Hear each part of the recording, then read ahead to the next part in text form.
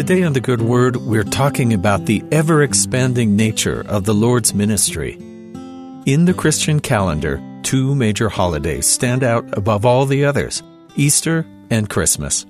Though different denominations celebrate other holidays, nearly universally, Christians collectively commemorate the Lord's birth and His death and resurrection.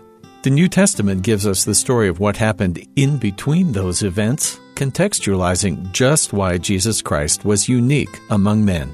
He performed miracles no other man could, established a church as the kingdom of God on earth, and taught truths that had never been revealed to the children of God. His life had a greater impact on the world than any person who ever lived before or after him.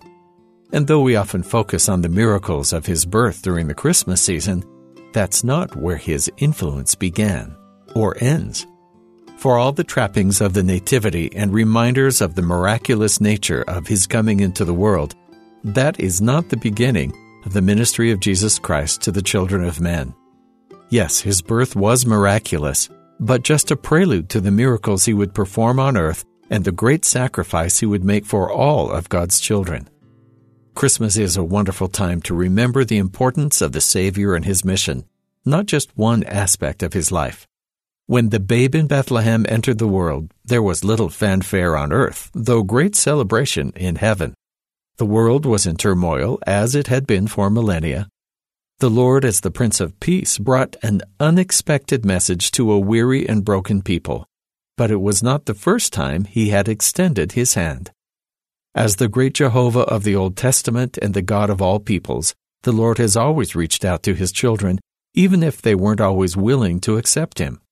His many roles are explored in a document called The Living Christ, where the apostles of Jesus testify of his divine mission and importance in our lives.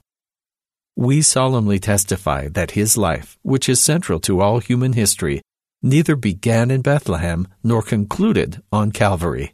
He was the firstborn of the Father, the only begotten Son in the flesh, the Redeemer of the world. By our best estimates in looking at Scripture, the Lord lived in flesh for only about 33 years, with his official mortal ministry lasting only 3 of those years. Though he taught and accomplished a great deal within that short span of time, that was not all he did for the children of God. He was with the Father from the very beginning, helping to frame the world and set up the plan that would bring all of our Father's children to salvation and a chance for exaltation. He called Abraham, Isaac, and Jacob. He gave Moses the charge to save the children of Israel and the 10 Commandments. After his death and resurrection, he continued to guide his infant church, continually stretching forth his perfected hand. When we celebrate Christmas, or any time we look to the Lord, we're not remembering just a brief 3-year ministry recorded in just a few hundred pages of Scripture. Instead, we're looking at the full picture of Christ the Savior, who has been at the right hand of the Father from the beginning of time and continues to guide his people today. Though Christmas is a nostalgic time, there is much of the Savior's ministry yet to see, both today and in the future. And that's the good word.